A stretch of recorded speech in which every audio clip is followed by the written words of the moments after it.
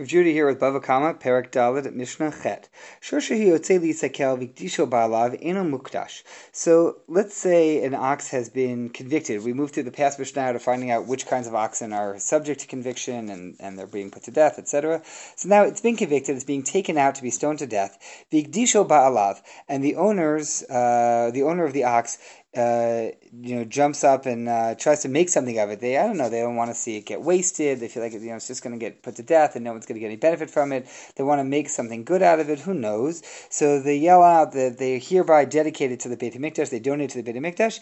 Eno Mukdash. That's not a successful dedication to the Beit HaMikdash. It's still taken out and killed. Why? Because the owner has no rights in it. They don't really own it anymore. Once it's convicted, they have they've lost their ownership, and so nothing doing. Shchato b'saru asar. Let's say they run over with a shechita knife while the ox is being led out to be put to death, and they shecht it. The meat is asar, can't eat it, can't benefit from it, still nothing doing, you have no rights in it.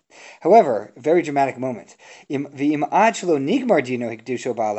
say the ox is on trial, and while the court is hearing the arguments and deliberating, etc., but before conviction, the owner jumps up from their seat in the courtroom and yells out, "That's it! I dedicate this ox to the Beit HaMikdash!" Then Mukdash. In fact, it belongs to the Beit HaMikdash because it still belongs to the owners. Remember, they're taking a chance. If it hasn't yet been convicted, there's still a chance that the animal will be found to be, innocent, and the owner could have kept it. Since they still have ownership rights in it, they have the right to call out that they're going to make it belonging to the Beit HaMikdash, and that is in fact effective. Now realize that if they did that, according to the last Mishnah, we had the question of whether the ox of the Beit HaMikdash, if it subsequently, let's say the owner jumped up and dramatically dedicated to the Beit HaMikdash, and now it belongs to the Beit HaMikdash. So according to the Tanna Kama in the last Mishnah Zion in this parak, then in fact the ox would still be subject to death if it's convicted. However, according to Rabbi Yehuda, who said Shor HaHekdesh, that the ox of Beit HaMikdash is not subject to the death penalty if it's convicted while belonging to the Beit HaMikdash,